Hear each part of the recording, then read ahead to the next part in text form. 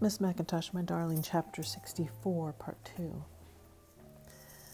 I stared through my tears, trembling upon my eyelashes like long rays of shadows, my tears of rose and green and silver and blue and gold, like small worlds or like a private rainbow or like the prisms, teardrops of the chandelier of which the flames had been lighted. For it was a day of shadows and clouds, crystal branches spreading like great tree branches over us. And now the wind scraping was almost inaudible. Scarcely could one hear a footstep in the house. And the sea was far away and burning low, and Miss Mackintosh's bald head shone like a lost planet above me. It was difficult for me to speak at that moment, Miss Mackintosh being so near, almost near enough to touch, but I managed to insist, shyly, for I was not to be easily discouraged, that there might still be a cure for her baldness. Modern science could do so much. Scientists could surely grow hair on a few inches, scarcely larger than a handkerchief dropped by a careless god, as desert lands might flower, as seas might give up their dead, or there might be life on other stars, or perhaps alchemists could help her. Perhaps that which came out of a drug bottle would be of assistance to her in her plight. As these old chemists of dreams had created so many mirages of blue and green and silver and mauve and gold, so many domes of gold, so many towers of silver gleaming over the waters, there might be some way she could improve or change if she really was unhappy, bald. Though as for myself, her baldness was my love. None, she said, as if she were offended. I have no hair anywhere on my body. I'm a hairless woman. Oh, foolish child, you have no imagination if you cannot imagine this. Where is your understanding? I go through darker waters than were ever reached by moon or sun. Don't you think I have tried? God knows that I have tried what God tried not. I've been washed upon by all the waves, and there was never one hair. A barber in Chicago told me he could do nothing, she boasted, almost smiling. Yes, she had gone to a barber long ago, although with a good deal less faith than when she was young than now, when faith seemed to have flamed once more for a moment in her heart, when she was too old for faith in a future of any kind. She had crept in out of the rain into a barber shop where there was the barber pole, which was the sign of the bloodletter, with his bucket of leeches, and where an old striped awning had flapped in the wind, and where the L had cast its shadows, and where there were the flashing lights of trains passing with rumbling wheels overhead, and had lifted her wig and said to the barber, who had stood there sharpening his razor on stone, "What can you do for the likes of me?" The barber had said he could do nothing, for obviously she did not need to be shaved, or she had already been shaved, and she did not need to have her hair cut as it had already been cut, and all that might be done for her it had been done. Bald I came into this world, and bald I will go out of it, little doubt. I will be lucky if I can take my umbrella or have even my shadow where I step. The barber was helpless. Not for $1,000,000, said he, could he grow even one hair in this bald dome, and not one hair of silver or of gold, and not one hair of black or white or hair of any color could he draw out up there. Not even a hair of the sunlight, hair of the moonlight, hair of the star, dearest, said he. And if he could grow one hair, he would be a millionaire. Not for all the gold of Croesus would he do this, he said to me, and if he could, he would not need the gold of Croesus. Indeed, he waxed eloquent on the subject. He could no more grow one hair than he could pluck birds out of the air, phoenix feathers flashing with silver and gold. No more than he could pluck yachts out of the clouds or angel wings. Could do nothing. He boasted so much of what he could not do, Miss Mackintosh concluded, almost wistfully, with a watery look. I would almost have married him, if he had not been the barber, and if my head had not been soon as shorn. Oh, God, what that he had been a mad barber, or even a barber of Seville, and then we do not know what might have been possible. Her face turned from white to rose. Where there was only water, the firmament laid upon the firmament, I should remember her as the lonely heart of all, even as she had been in that last month where the old values had shifted before my eyes. The old certainties had been broken, and like the waves wandering and tossed as the sorrows of the human heart were enlarged beyond nature. Before her body she committed to the deep, before the waters of pride had closed over her head, which was that great, splendid pearl, that essential loneliness of each in this creation of imagination and memory and remorse over the things that are not. So there had been, even in my eyes then, trouble and heaviness and doubt, a world unmoored, and we were already, though we stood in the midst of the revelation of love, knocking at death's door.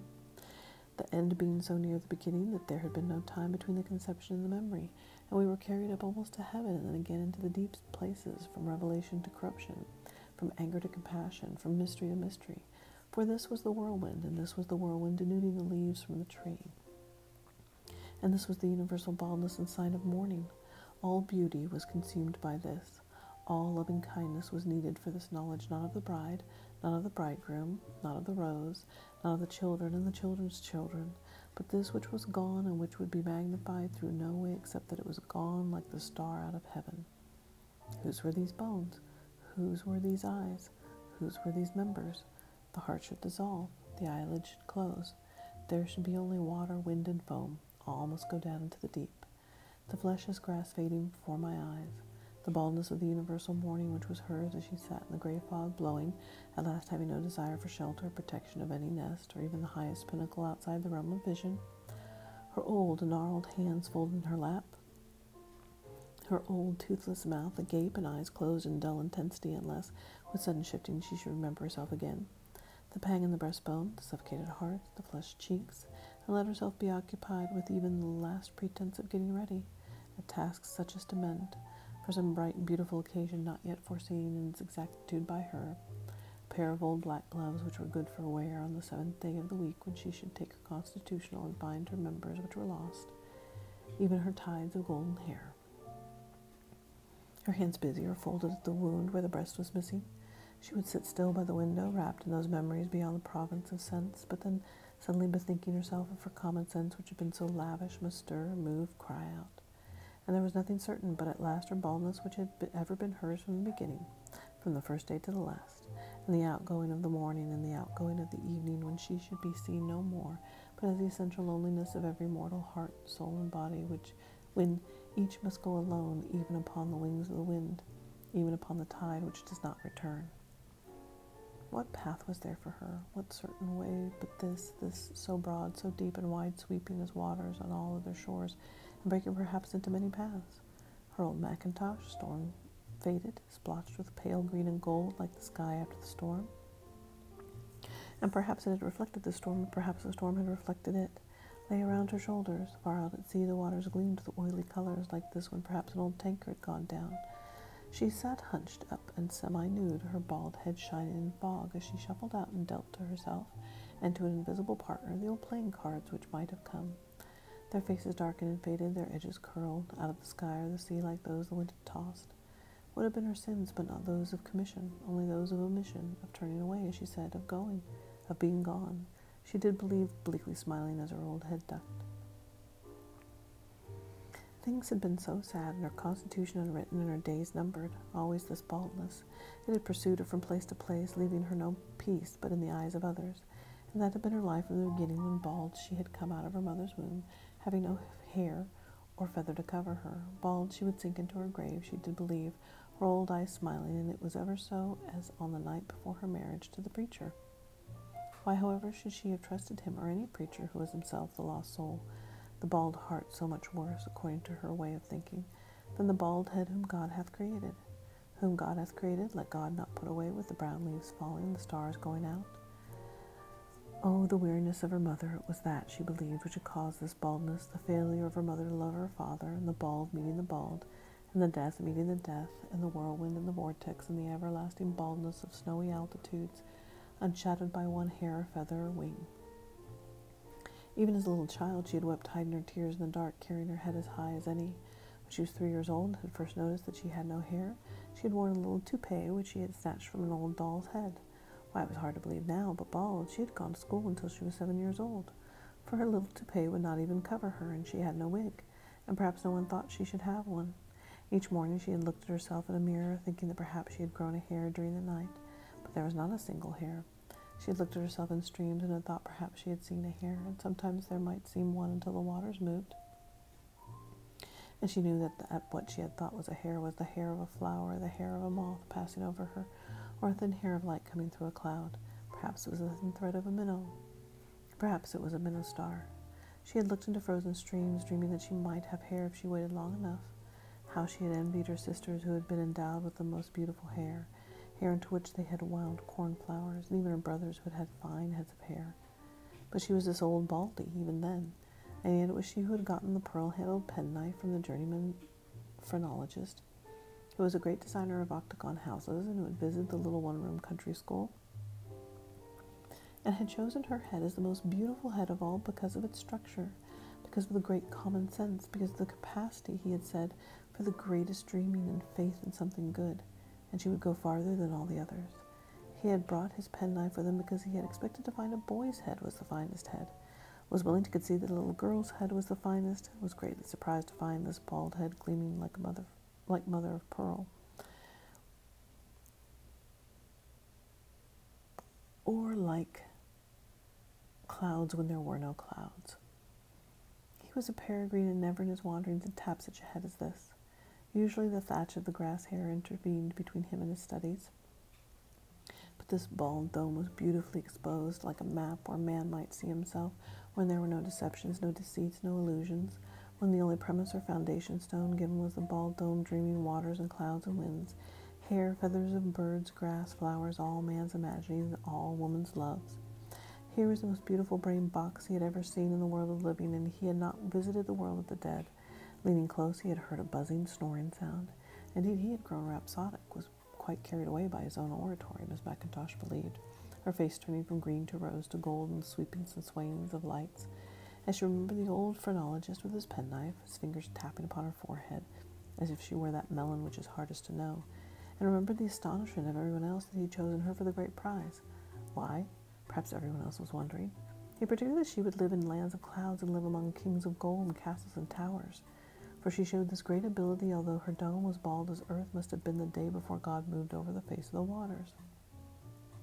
The way the mosaics of her skull bones fitted into the mosaics of her skull bones was something marvelous, and hers was that large bump which was common sense, and hers was the bump of the dreamer who would mirror man, and hers was that sea greater than the sea of Azov. He said that her bare head would be shadowed by the wings of birds and moths and many hurricane lights and lights of stars. He had encouraged her. He had praised her so much that all those old nonconformist Bible quoters had gone mad. He had praised her so much that her mother thought that her head might be turned, that she was vain of her baldness. Her mother had made her a black velvet hood with which to cover her head to hide her baldness from the world, and her mother had told her to stand no more on one leg staring into an old shaving mirror every morning, for the golden bowl was broken and there would never be a hair, and the golden bowl was broken before ever she was drawn up from the well, and she should not be vain. She should walk in narrow ways with her head covered. But when, as a little child, she was baptized in an icy river, she had almost drowned, just as her soul was on the verge of being saved, and slipped away from the old bearded preacher just when she was to be immersed, and her bonnet coming off, the brothers and sisters on the shore, the whole congregation seen with long sighing, her cold, bare head like the moon reflected upon the water before the waters had closed over her. So she had been the subject of the wildest laughter, turned away by all that she had ever wanted, reaching out where there were no hands to reach hers, where none could ever reach to her, and her way this essential loneliness of one who had been, however practical and not in mourning for herself, or all that was not the other head, the other heart, the other hands, yet wanting to be like other people. And why, she wondered now, for might they not better have been like her? She had tried so hard to cover her baldness, perhaps not so much for her own sake as for theirs, that they might not be shocked and frightened when they saw her with her head as bare as a stone where nothing grows, and which had already been washed over by many waters when the waters had closed over her with ice in many places, and bare tree branches plaintively scraping in the wind as she had lost consciousness, and would to God that consciousness had never been restored, as Miss Mackintosh now silently remarked. Perhaps in some ways it never had been. There was no money for a wig in a family so poor that the shoemaker's children went with their feet uncovered, and some had not their coffins, although her father was also a coffin maker. And besides, who would encourage her vanity, her adorning herself with a head covering made of the hairs which were not her own?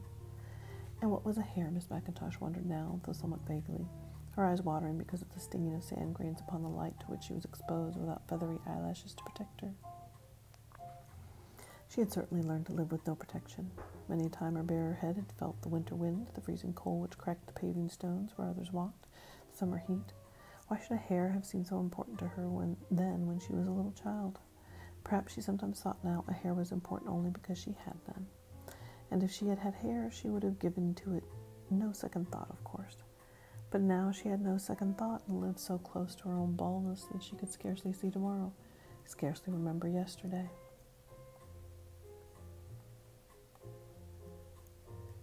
Sometimes it seemed to her that all the all of man's thoughts and all of man's dreams, ambitions, desires, all that he had ever built or dreamed, the bridge which flowed when the water stood still, or the water which flowed when the bridge stood still, or the water which flowed when the bridge flowed. All his reflections were less than a single hair of silver or gold, or hair of no color, drifting in the wide universe of starless space. Perhaps all would someday be bald as she was when she was a little child, dreaming of a hair of the moonlight, a hair of the sunlight, a hair upon the water, a hair in a cloud.